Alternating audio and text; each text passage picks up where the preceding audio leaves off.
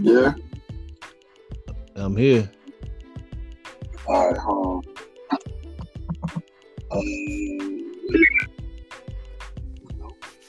All right. Right. All right. Fantastic stuff. Yeah, man, check.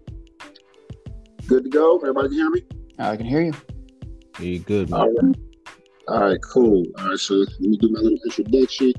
And I'll bring you in. Slim, do you want to go by Hardy Castner, or do you want to go by Dewan? Do you want to go by Slim? What you want to go by? You call me Slim. You know. All It's right, your cool. show. All right, cool. So here we go. 5, 4, 3, 2, 1. Ladies and gentlemen, boys and girls, children of all ages, I want to welcome you to the Open Run Podcast. So with that being said, good morning, good afternoon, good evening, whenever you take the opportunity to listen to the Open Run Podcast. I'm always greatly appreciative of your time, the most valuable asset. Today, I have a very, very special show. I have two very interesting people. First, I'm going to introduce my man from the left coast. Like I said, he's a lawyer, he's a rock star, he's a part-time model, he's a humanitarian, Mr. LeRon Brish. Thank you for coming to the show. Thank you much, Clyde. Do you have pictures of me that I don't know about? Yeah, I do. I think I got a couple back in the day. Okay, all right. I was wondering where the modeling part came from. Thank you for having me. Appreciate it. No problem, my brother. I thank you for your time. All right. Second guest, we have what I like to call the smoothest operator. He's cooler than the other side of the pillow. He's a humanitarian. He's an activist. He's a father. He's an overall great guy. My man Slim, a.k.a. Dewan Freeman. Welcome to the show. Thanks for having me, man. I appreciate that. First of all, I just got to say that you guys are the prettiest guys I've ever had on a so I can appreciate y'all coming out to the show. So before we begin the show, I like for both of you to talk to the listeners, just give a little bit about your background. Let's start with Mr. LeRon Brish. You have an interesting path, so go ahead and tell the people who you are. All right, thank you much. My background, born in Israel, grew up in Texas. From Texas off to New York back to Israel, and I moved out to LA about a year and a half ago. And somebody who grew up in Texas and then lived in New York. California was always the evil empire, with LA being the capital of said empire. I've been out here a year and a half, and I'm loving it. So they lied to me. It's wonderful out here. They lied to you. They lied to me. That's right. And go UT, right? Horns up. Horns up. Next year's a year. Next year's a year. Okay, right on. Next guest, Mr. Dewan Freeman, a.k.a. Slim. Talk to the people. Give them a little bit about your background. Hey, man. Born and raised in New York, little right outside the city, the suburbs called Nyack, and then lived in a place called Middletown. I currently advise companies that are in distress, so they're about to go through bankruptcy or in bankruptcy, trying to help them figure things out. Right on. I appreciate that, man. Also a father of two amazing young men who I care for very deeply, and I think they're the future of this country. So now here's the one connection that all three of us have that I think one day will definitely take place is Mr. Brandon Pollard. I think we've all had some great experience with my man BP. We're gonna get him on the show one day. I'm telling you, Hardy, if you ever want to see something funny, just look at the banter between Mr. LeRon and Brandon about USC and Texas. I mean, you think the Ohio State one is it's crazy. It's always fun when you've got two people who are fans of schools who are basically in the gutter the last 10 years trying to decide which school is actually better. It's wonderful. It is wonderful. And every now and then they play each other, so it makes it all right, my brothers. All right. So before we get into the couple topics, let me just ask you guys. Let me start with you, Slim. Oh, Slim got kicked out the heck? What is going on? Come back. Let me see if you come back. He must have hit something. He didn't like me. This has never happened before. This is actually funny. All right. I don't want to start over. We're going to keep going. I'll just edit this part. Yeah, the weird thing about the app is I've got a button that says finish recording on my phone, which is... Oh, he's back. Yeah. There you back, Dewan? Yeah, I don't know what happened. I don't know. Just watch. Don't hit no buttons or nothing. Just let it go. I'll worry about it. I'll edit this part out. So you see the one he blamed you. He didn't blame the app. He blamed you. Right? I was sitting here. I'm not touching anything, man. I'm sitting here minding my business. I'm just saying. Over here giving me the boot. I ain't even start dogging on. Don't touch anything. Don't touch anything. I didn't even start dogging on Ohio State yet, and this dude's giving me the boot. I'm gonna blame. Listen, I'm gonna blame Brandon because he's not here. I'm gonna blame BP. It's Brandon's fault. About how bad it's BP's fault. There you go. All right, so let's take two. All right. So before we get into our topics, my brothers, I want to just do a check-in with you guys because I really haven't seen you. How have you been doing since this whole pandemic? How's your mental health been? How's your family? How are you maintaining? Let's start with you, Slim. How have you been doing since this whole pandemic? I mean, the pandemic, it's been weird, man. I staying in the house. I mean, you know me. I'm an introvert and extrovert, so I could do the solo dolo thing, or I could be out and about. So it's been a little bit of a, blessing and a curse. It's been a blessing because, my son's out of school. I've been able to spend a lot more time with them versus having to be out on the road traveling. Because normally during the week I'm going Monday through Thursday. I fly out of town, working with clients, and then back on the weekend. So it's been great, and the ability to spend time with family, and even for business, it's as bad as it sounds, with everyone being in distress because of this COVID thing. It's really ramped up business, but on a more personal front, or thinking about people, it's sad to see how this thing has affected so many people, whether it be from job loss or health, and seeing the disparities and how it's hurt people from a health standpoint, particularly when you start speaking about the African American community. So it's been it's been an emotional roller coaster. Yeah, definitely.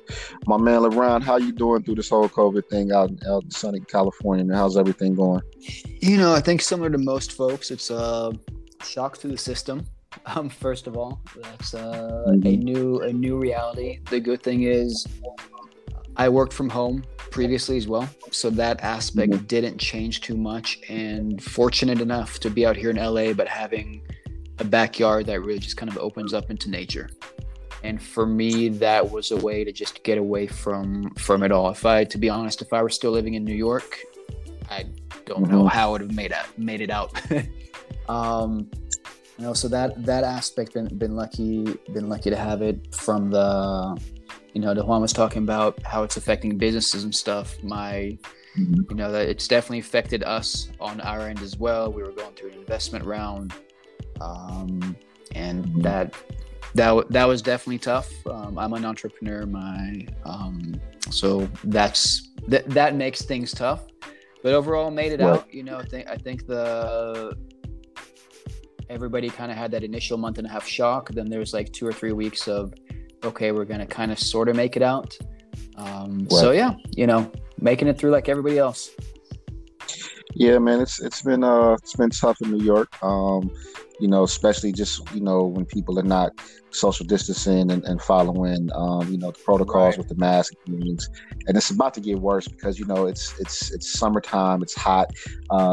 Some of my viewers, listeners know that I work in the nonprofit field with young people, and I'm really concerned because summer youth was canceled.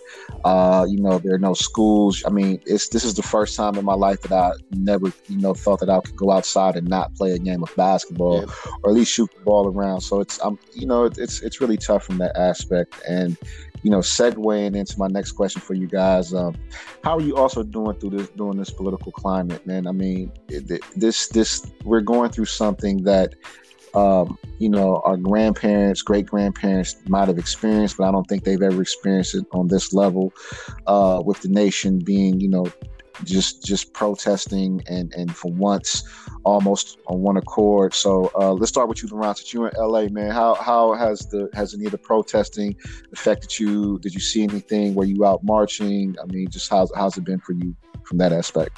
It's interesting. First of all, I think there's a few things for me. So for folks who can't see me, you hear my name and you may assume that I'm African American, but it's Liron. It's actually Liron. It's a Hebrew name. So from that aspect, it's not a struggle that my parents or my grandparents went through personally in terms of being African American here in the U.S.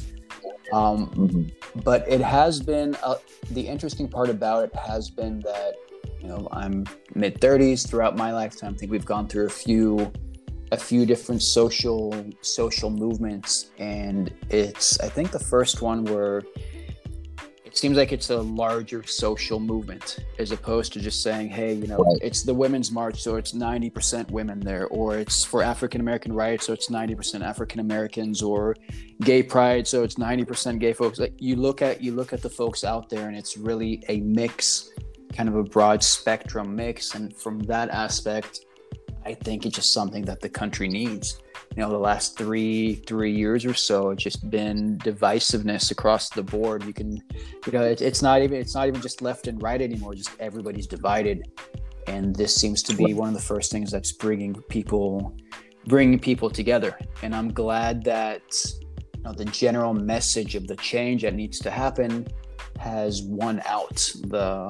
For me, the scary part was the first couple of nights where there was also looting, where I was afraid that aspect was going to overcome the larger issue, right? Where I'm in LA, the kind of that first night of looting was about 1.5 miles from here, where usually I run. And so instead of running through there, I went kind of the morning after to see what's going on. And I'll put it this way: I'm just glad we've been able to separate the bad from the actual, the collateral damage from the actual message and the actual movement of what needs to happen. Right. That's an excellent point. I can completely agree with you on that. Mr. Slim, man, how's the protesting and the social climate been from your perspective, where you are right now? I think it's been very interesting. I'll say, kind of to piggyback off of what LaRon said, I think there are a lot of people who are active. It's been the first time, and I've seen a bunch of these, unfortunately, deaths and killings by police officers of people of color, particularly Black people. And it kind of seems like it's it's that city, that area, and other people in other cities will march and protest. But I think this is the first time I've seen it so broad. I mean, this is going across the world. I know they've had them in Germany, in Australia. There's been massive protests. And I think this is the first time it's come to the doorstep of people who are not Black. Right. You saw the video of the police going down the street and shooting tear gas at a white couple that was on their porch. Right. And these are people who were just on their porch minding their business. And, it's kind of, you've got the elderly white man up in Buffalo that the police shoved down, and, he busts his head on the concrete. And so people are getting a firsthand look at, while it is, disproportionately against Black people, but just showing listen, there's a high level of just, police using excessive force in general. And so you can only imagine what it looks like if you're not from one of the demographics that generally don't have these consistent interactions with police.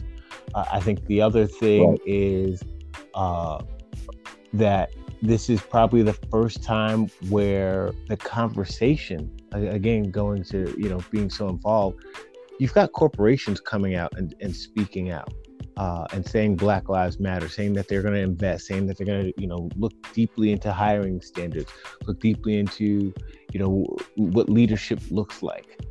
So these are significant changes that people have been screaming for. And granted, they're just talking about it now. So we do need to see change, but people are becoming aware. I mean, you look at the NFL. For 3 years, they battled, against coming out and really showing support. And even when they did, I think it was like 20 million or something like that they said they were going to give, when Malcolm Jenkins and the players kind of, they took over where, kind of where Cap had gotten separated from it. And then now, just this last week, I think they've offered to commit like 200 million or something like that, if I'm not mistaken. So you're just really seeing a big shift. And lastly, it's to go to Laurent's point of looting and some of the other things, it's almost as if like, it's sad that things had to come to that, I guess.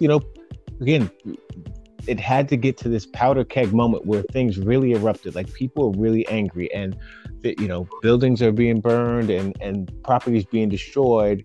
But that's what it took to get corporate America's attention, to get America's attention, for people to really be able to have these, like, force people to have these conversations.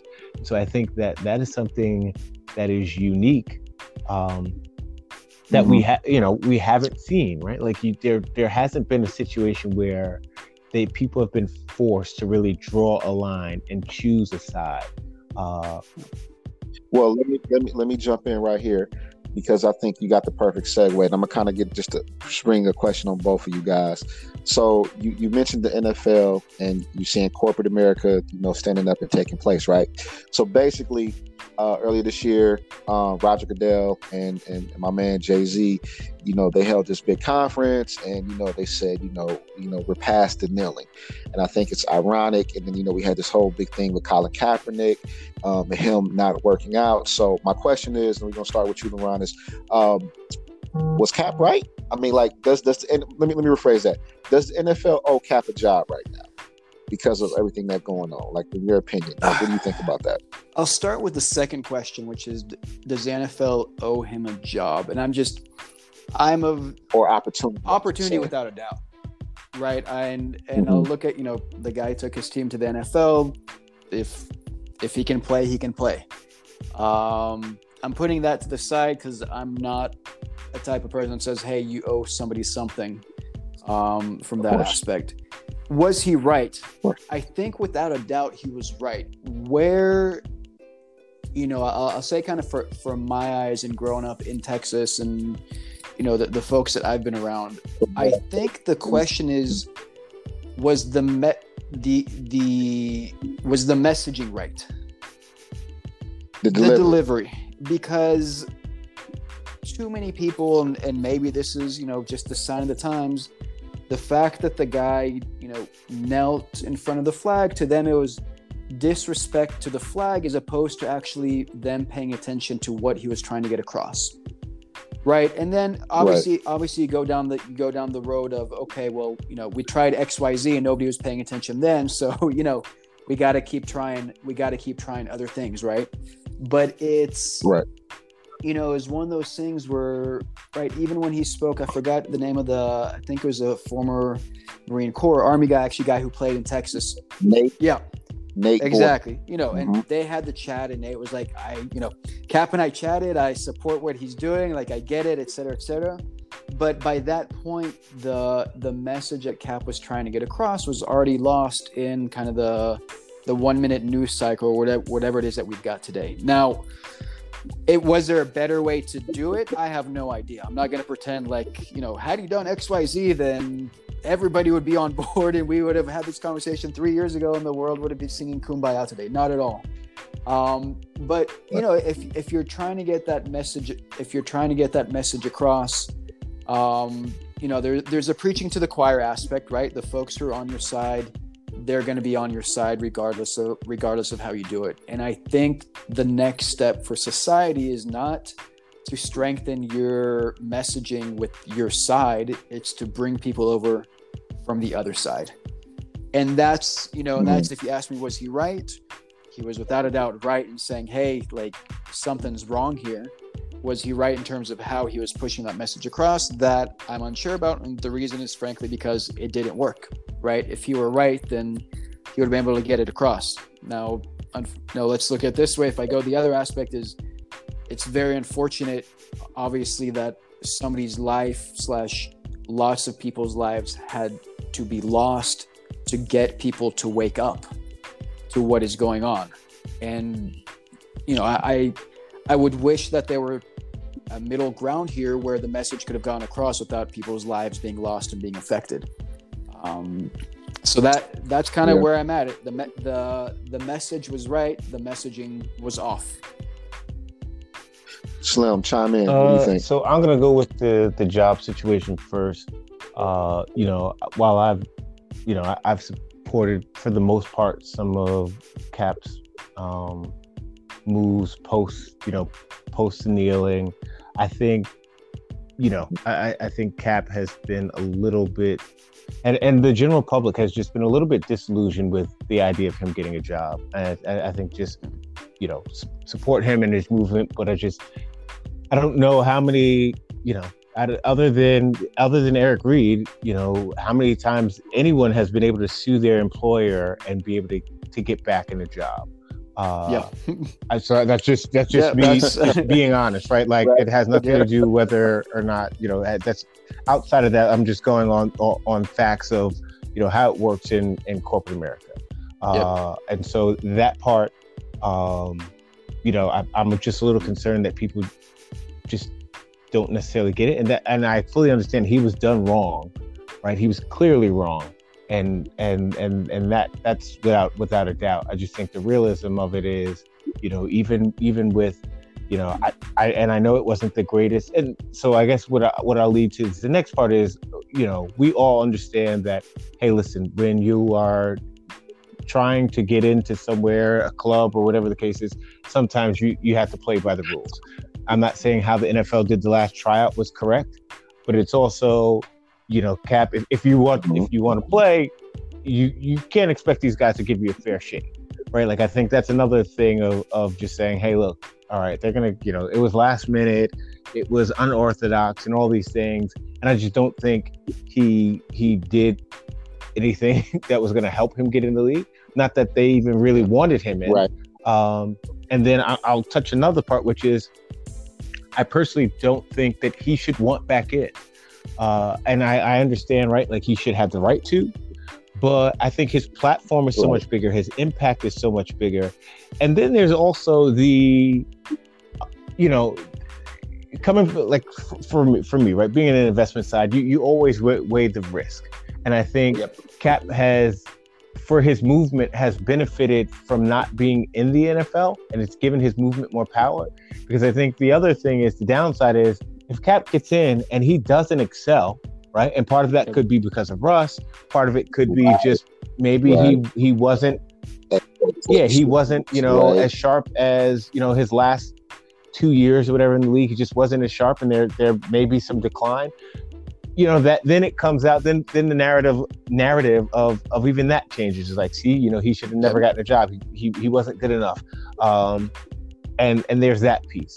But Well, I mean, for me, when I to chime in, I mean, I think Cap lost his job to Alex Smith, correct, when he was playing during the season. So I don't know, was it due to injury? They changed the offense. I think it was somebody else, because Alex was, they had traded Alex out. But yeah, he had lost his job. But even that, right? There was a bunch of speculation. I think he had changed. He had gone like vegan and lost a lot of weight and then got injured. So there was just all this stuff around it. But I just think, it's just one of those things. Like, the movement had become so strong, and I get it, right? He should have still had his job, but his platform became so big. I just felt like it wasn't. I don't want to say it wasn't worth it, but it was better for him to just go on with the movement that he had started, because that was like a legacy thing, right? If Cap goes back and plays football and he's not able to do all the things that he's able to do being away from football, the legacy changes. I think Cap now is someone who we're going to look back at, I think we already look at it as such, but there's going to be a time where other people will look back, and he is now cemented in history and it's just one of those things. A lot of times, the person who's the trailblazer doesn't get the benefit or reap the rewards of their sacrifice, but you're forever illuminated in history. And so I'll switch over to the other part, which was, the kneeling. Listen, it didn't matter. He could have knelt. He could have stayed in the locker room. People didn't want to get it, right? And that was it. We can take that away, and we can talk about the Confederate flag, right? Nobody's doing anything, kneeling, not going, whatever the case is, and people still hold on to the Confederate flag because that's what they want to do. People, and it's very similar to people talking about, how people wanted to switch the focus on the looting or whatever.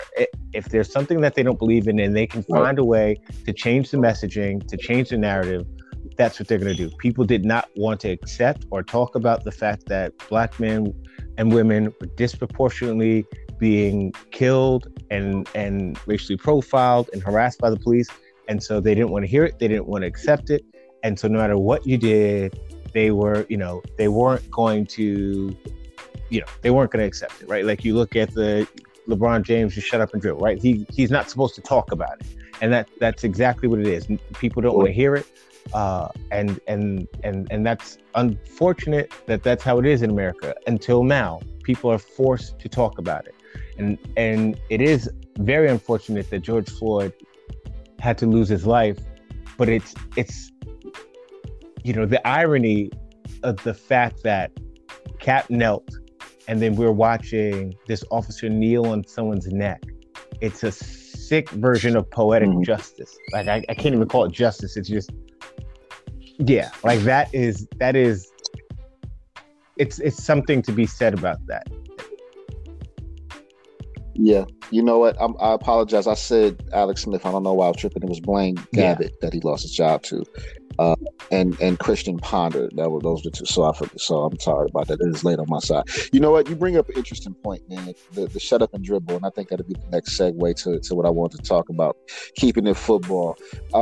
We all heard Drew Brees' comments about the flag, and I know LeBron touched on that in his first explanation. So he, in my opinion, he totally didn't get it. I didn't appreciate his approach. Now, I've always been a huge Drew Brees fan, despite him going to Purdue in the Big Ten.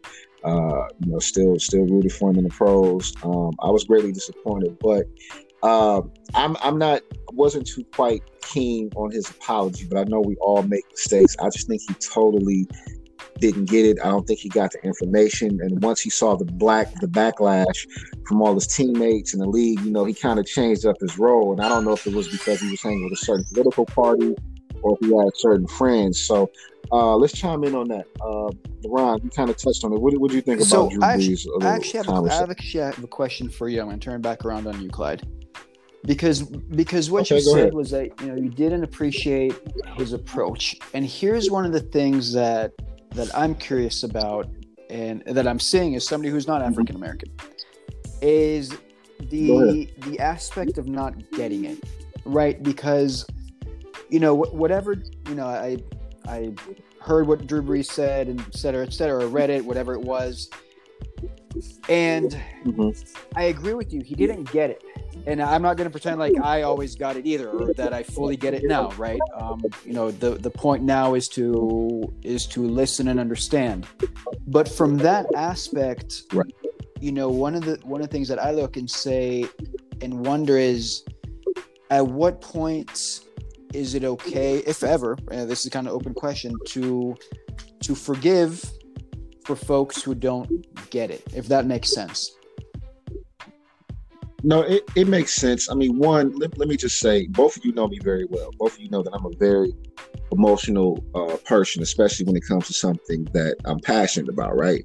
I call that the gift and the curse. So sometimes when I hear situations like that, I react. I overreact, and then I come back down to to regather myself, process, and then probably will have a better reaction to it. My biggest issue with Drew Brees was the timing of it, and I don't know if he's the total blame, because people in the media know how to ask questions for entertainment and create controversy. I just wish his wording was different. And as far as like not getting it unless you go through it, case in point.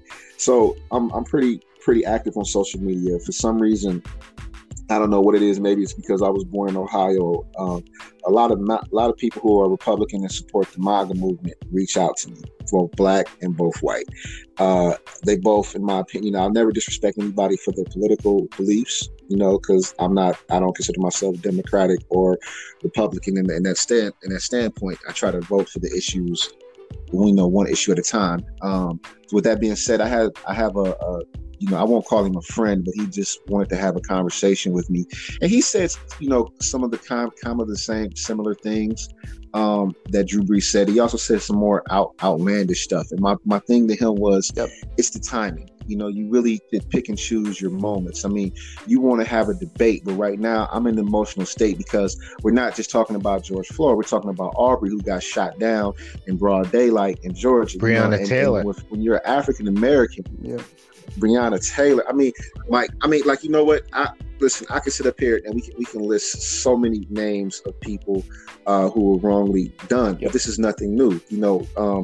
Somebody said that racism hasn't changed. It's just being recorded, and that's just such a deep statement because things are getting called out. Sometimes when you don't understand or you're comfortable in your life, there's certain issues that goes on. I mean, there's certain things that go on in other countries, as you know way better than I would, that that are just appalling. They're simple life and death that I can't comprehend until I go through it. And I told this one guy, have you ever been racially profiled? My time in college was a very tough time because I was racially profiled daily, driving in my car, and unless you've been pulled over for no reason in the middle of the night on the freeway with a light in your face and talked to in a demeaning way, there's no way to describe it. There's no way to really understand it. But I think the best thing you can do is have a conversation. I mean, we're all human. I'm not going to sit up here and say Drew Brees is a racist or, I don't like him anymore simply because he made a comment. I just didn't appreciate it. I did appreciate him for whatever reason, going back to his teammates, having the conversation. If his teammates are going to rock with him, and, I got to give him the benefit of the doubt. And, to touch on your question. That makes a lot of sense I agree with you 100% that it's, one, the timing aspect, like a whole group of folks, if not the nation is in mourning. Don't try to, don't nitpick about some, actually, this is really right. Like that was without a doubt not the right place, time, moment to bring any of that up.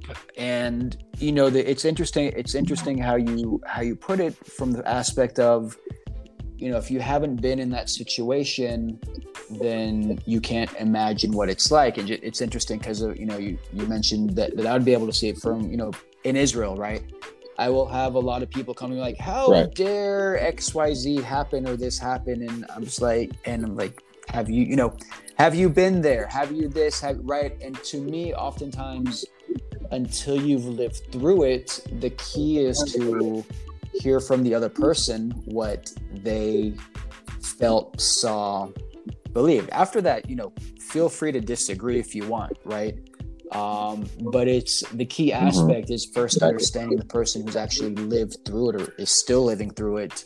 And just listen and understand before making any sort of judgment or opinion. Yeah, I think my man Slim, I think he has a different aspect. How do you feel about Drew Brees' comments and apology? I thought it was all crap. I was and that's I'm keeping it PG because there might be some kids that listen to the podcast. And I say that I say that because of this, brother. Drew Brees, number one, he's long supported, Republican politics. It's well documented that he's friends with Donald Trump. And so even if we do set those things aside, Drew Brees is not a whatever, 21-year-old kid. He's not 22.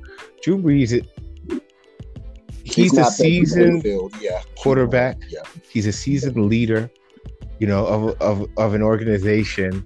And so he's media trained. Right at this point in the game, he's media trained, and so although you may not fully get the experience of what it is like to be Black and have to deal with police and racism in America, you are fully aware that you're aware of what's going on at the time, right? Mm-hmm. And so even if you. Like, it would have been very simple for Drew Brees, right? I don't think he expected that question, but it would have been very simple for him to say, hey, that is not the way that I choose to, stand up against racism, but, I can only speak for myself. And this would have been a non-issue. Yeah. It's very simple, right? Like, that's media 101. Hey, listen, you know what? You go with that answer. Nobody's going to be mad, because that's very true. Hey, look, that's not the way you choose to protest or speak about things. Then people will understand that, and they probably would have went to the next question. But for him to try to do this deep dive, he's saying what he genuinely feels. And now, when the blowback comes and he sees that it comes from his teammates, and there's all this, and I think a lot of it also had to do with people, him being in a city where he's so beloved, and then seeing people turn on him and understanding the power of what was going on and how much that shifted, right? Because it's no different than what he had said several years ago. But the moment is what's different, right? The moment. Right. Yeah. And he's nil before. He's nil with his brothers. Here's my. You know what? I'm gonna switch it around, because I just gotta say this before I forget this point. The whole thing that pisses me off about the whole Drew Brees thing, right, is a woman like Laura Ingraham. She told LeBron James to shut up and dribble. And I didn't hear one person tell Drew Brees to shut up and just throw touchdowns. So it's all about the perception. She actually went one step further and argued that Drew Brees is allowed to share his opinion. So it wasn't even exactly an act of omission. It was an act of commission, saying, yeah, let him speak. Right, but see, it's a difference. It's a difference. Now, I mean, I think that both of you guys, touched on it. It's about. It's tragic. What this country has gone through is, simply history. I tell people all the time that have, I was just telling, Laurent, I was just telling Slim the other day, your kids in 10 years, are going to come to you and they're going to do a paper about this whole COVID situation. They're going to ask you these questions, and I have one living grandparent left, and the joke, because he says he ain't never seen anything like this in all his years. And he's up there in age, so there's no way to really speak or have a prior example. So I'm trying to say of what's going on with the pandemic and the social climate. I mean, this is biblical. It's biblical. But I think of Drew Brees, I think a lot of athletes need to start having publicists, and running by, the smart ones do anyway, running by what they're going to say so they won't get caught out there. I just think that's what that is. And, I don't ever want to mention more. That's twice now in 2 minutes. Yeah, I know. I just want to wipe off my microphone. Wait, what was her name again? Disgusting. But no, we're not. Fool me once. No, we're not. No, I refuse. Goddamn! If I had the special effects, I would. But so with that being said, I think that's a great segue. I think we're going to stay on the same topic. I want to talk about someone who has some NFL ties, great entertainer, very, very funny guy, actually a nice guy. I can honestly say I've met him twice in my lifetime. Actor by the name of Terry Crews. Recently, Mr. Terry Crews has been saying a lot of things that, quite frankly, I think he should just shut the bleep up, and hire a publicist. I mean, I don't think everybody who's a celebrity should use their platform to speak on issues that they don't have. So for people who don't know, Terry Crews said a few things. First of all, in trying to, I guess, play the field or play both sides of the fence, he mentioned that Black people need to, be forgiving, and if we don't, we're going to end up like having Black supremacy, which was totally just left field. I mean, when I think of Terry Crews, I think of a huge, big, dominant guy who got fondled by an old, decrepit old man. So, chime in, fellas. I'm going to take this one first. First of all, Terry Crews needs to shut the hell up. Go ahead, brother. Right? He's been on the wrong side of every argument for the last, 3-4 years? So, at some point in time, just sit down and shut up. Second of all, to come out and say Black people need to be more forgiving. We are the most forgiving. We've been forgiving for 400 plus years. We live, many of us have lived by the turn the other cheek method. And we've turned the cheek for a very long time. It's been, peaceful march. And I had someone chat me and was talking about, like, why can't it be more like MLK? And I said, you do realize, and they sent me a picture. It was like, this is a crime, and this is civil protest. And it had a picture of Martin Luther King Jr. and some other, civil rights leaders walking, arms locked together. And I asked the person, I said, yes, that is a great picture of a peaceful protest.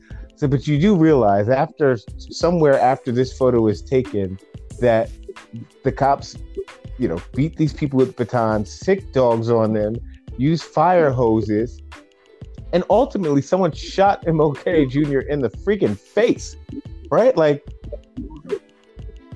so, man. So it goes back to,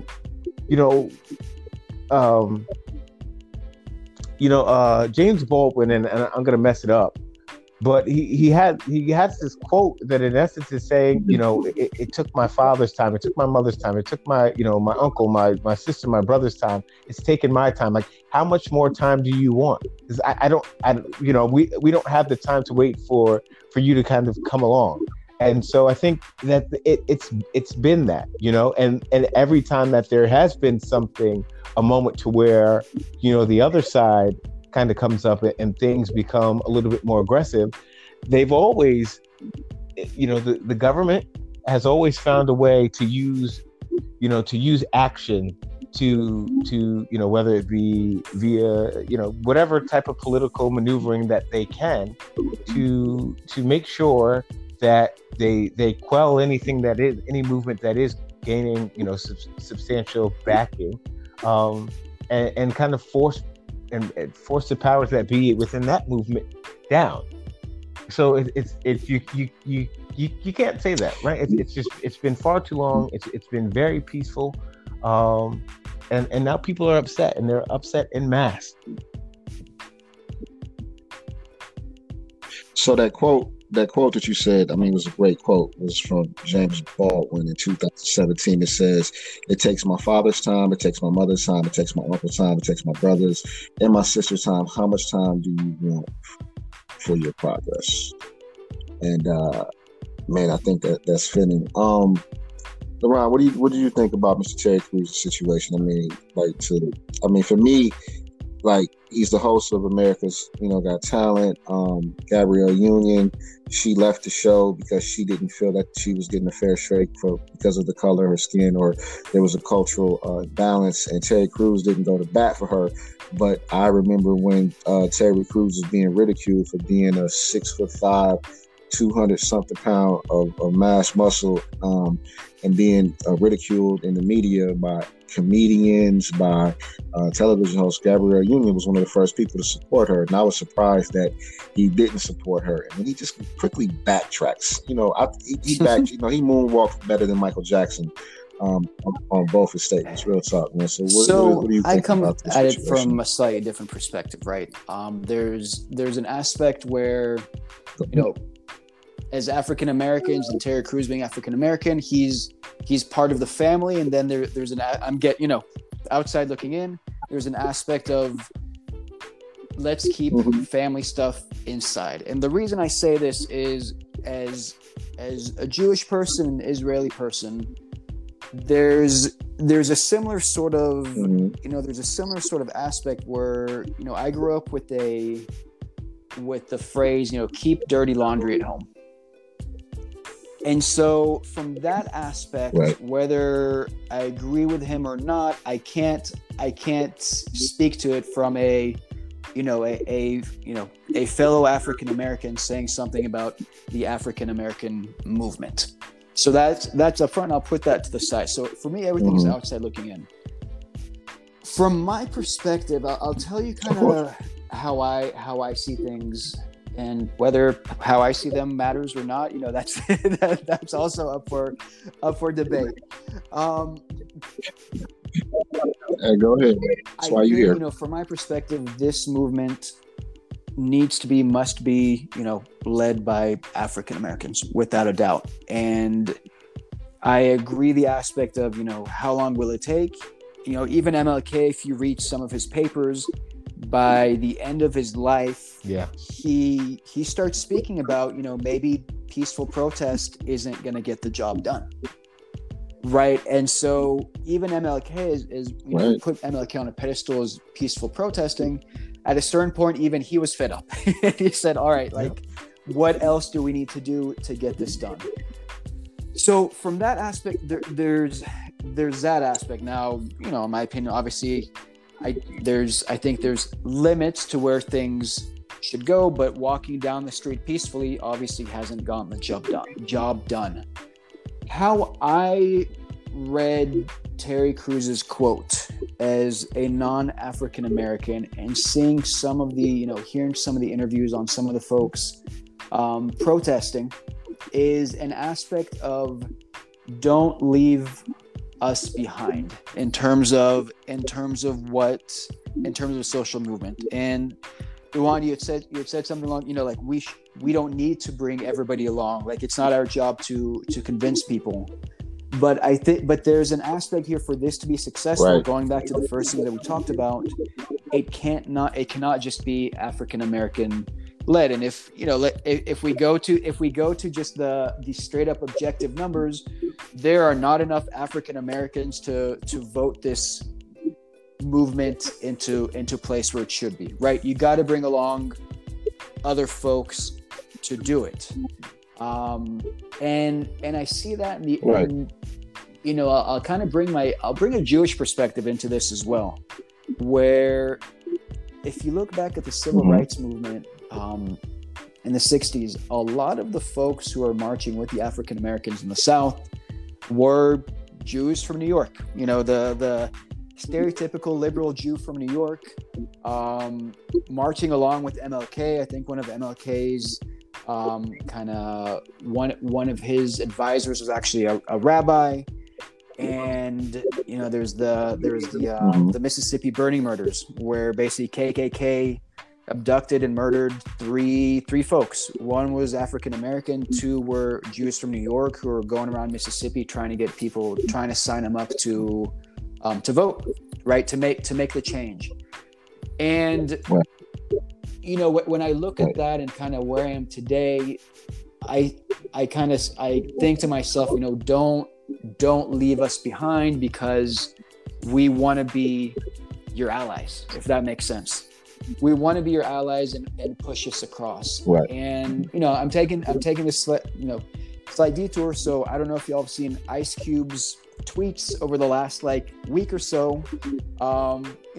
There's anti-Semitic stuff on Ice Cube tweets, combined with the general movement of, hey, we need to get social justice here.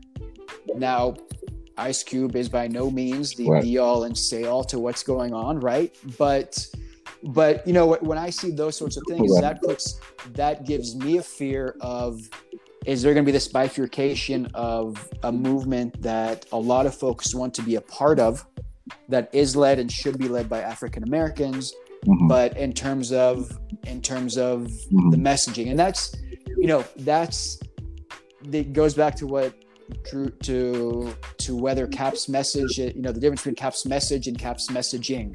And I can't speak to whether Terry Crews is trying to play it safe so that he doesn't say anything that won't get him a job in a year or so.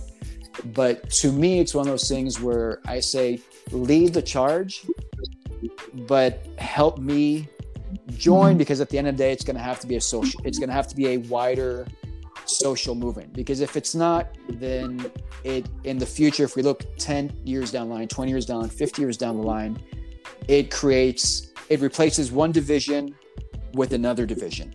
And I don't believe that the goal of any social movement is to, I think the goal is to right a wrong by making things much better, as opposed to just replacing something with something else that potentially needs to be fixed down the line. And so that's how I see it from my perspective. Okay, I was going to say, I just wanted to hop in because I want to be clear. Go ahead. I didn't say that we didn't need assistance, or nor was I alluding to that. But what I was saying is that if you are a part of a group, right? Like, we can say messaging, but if we're being honest, that politically correct messaging, the kind of like pat you on the back messaging, that's been worn out. At this point in the game, it's you understand that there's something wrong. You understand what your privilege is, whatever. Because that's the other part of privilege, to ask someone who is being actively executed to be kind enough to you to walk you and handhold you to the process of things that you can blatantly see. That's privilege in and of itself. Right. And so for someone to say, well, hey, listen, you have to, do this, no, there comes a point in time when you can see someone, and in this case, for 8 minutes and 46 seconds, have to, endure what this man endured. I'm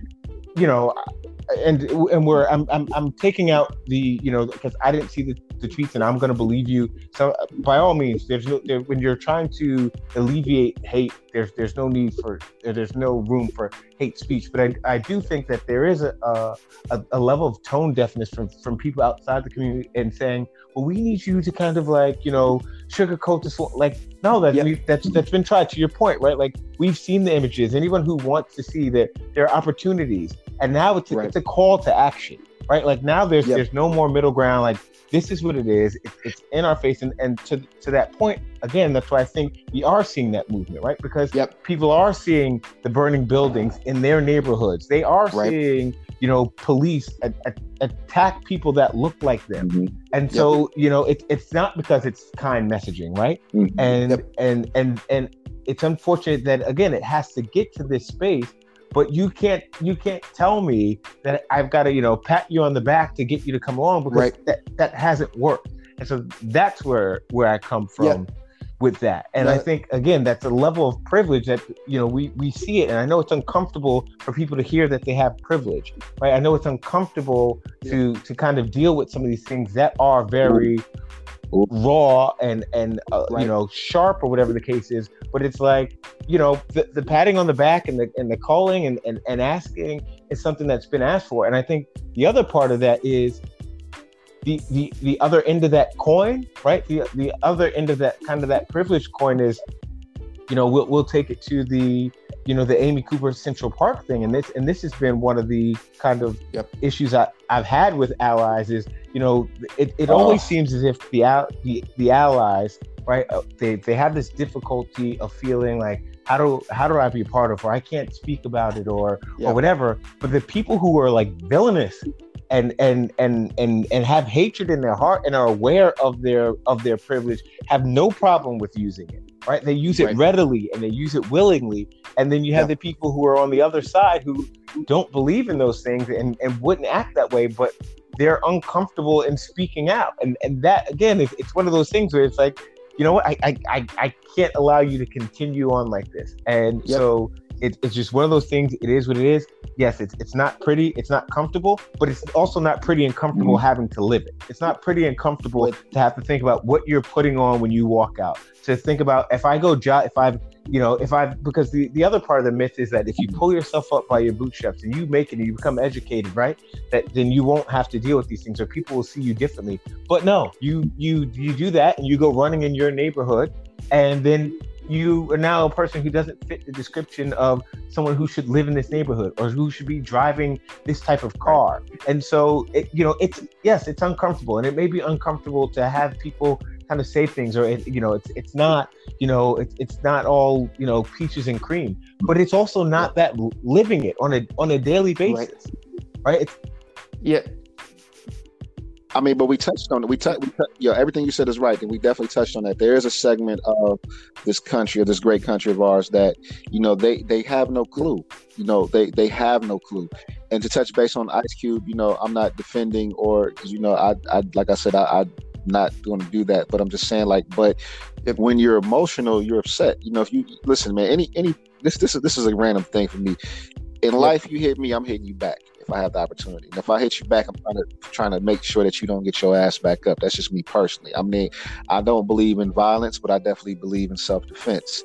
And everybody touched on it. Right now, enough is enough, and that's what the country's going for. I'm turning 43 on June 15th, and I've never seen, and I've never seen this much unity ever. And I'm sort of a history buff, especially when it comes to the civil rights movement. When people were out protesting, I definitely was on social media saying I'm happy for the protesting, but I don't want people to take the opportunity. I want justice, not justification.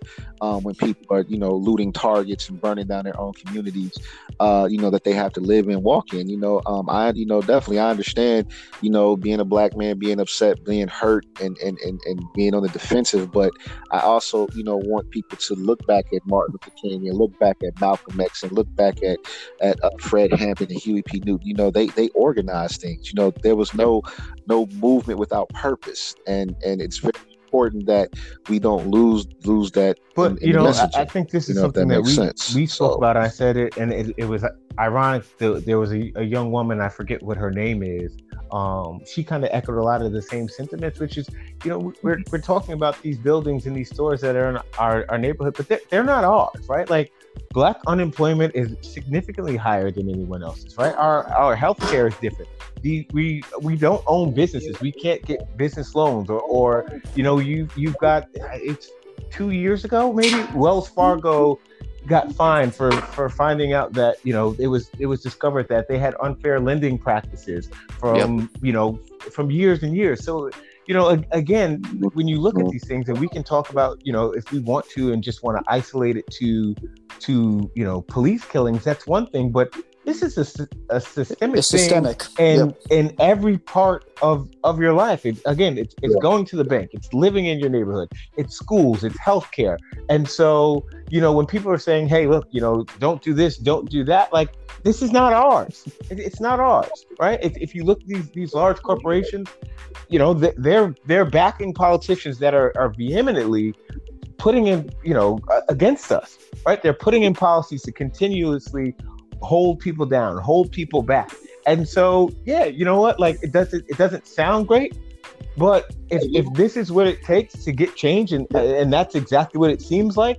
Again, when you start bringing things to people's doorstep, when Target is now called to the carpet, and they need to think, again, the messaging shifts from, what is happening to why is it happening, and there's a call to action, then you it's unfortunate, but it clearly is what needed to be done for this to happen, because this is not the first time. It's not going to be the last, right? And not going to be the last. I agree. Not going to be the last. Most of what you're saying. I think the reality is ugly. There's no let's not sugarcoat the reality. That's put it out there and force people to deal with it, right? And especially the people who don't live through it. That's the thing. Like you said, you live through it, and you have to force people to understand what the day to day is like from 7 a.m. when you wake up till 11 o'clock at night when you go to sleep, because otherwise nobody is gonna get it. And I don't think that, I agree with you. There's no way around hey, this is what it is. There's the politically correct aspect of trying to describe this stuff. Never worked.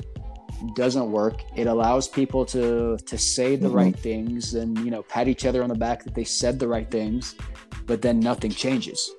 That's the reality, and that's why the direction that it's going now is the right one, because it forces the folks on the outside to say, oh damn, like that's the reality that I wasn't aware of. Now let's figure out how to deal with it. Yeah. And so I agree with that 100%. There's no way around it. That's the key here. Well, listen here, my brothers. We've been on this for about an hour, and I want to wrap it up because I don't want to take too much of everybody's time. So let's do this. I'm going to give each of you 35 seconds to give me your final word of the day. You can talk about anything or how you feel. Just definitely wrap it up. And we're definitely going to have a part 2 to this discussion, because there's so much more in depth that we can get into. So let's start with you, Mr. Slim. Give me your 35 second word of the day. I'm going to keep it on brand with this topic, which is, I think now's the time. It's a call to action for everyone to take a part of the movement, whether you're white, black, Asian, Latinx, we're in a moment in time for people to really step up and do the right thing. And if you are unaware, ask someone, seek information, and be active. Being active, whether it's donating to campaigns that promote, action that is going to help make things change, whether it's volunteering time. Don't let this moment slip away. Don't look back and be missing from a part of history that is definitely going to be talked about. It's definitely going to mold the future.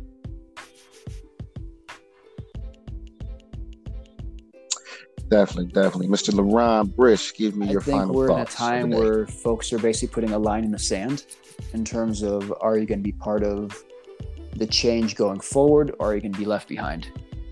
And the key to getting folks pushing forward as a collective group, as a country, as a society, is opening the lines of communication, and most importantly is being able to learn and to listen, and also to sharing. And I think that's what pushes people forward, and to sharing the truth, not sugarcoating, to sharing the reality of what's going on, and to push forward into the change, into creating a better society for everybody going forward.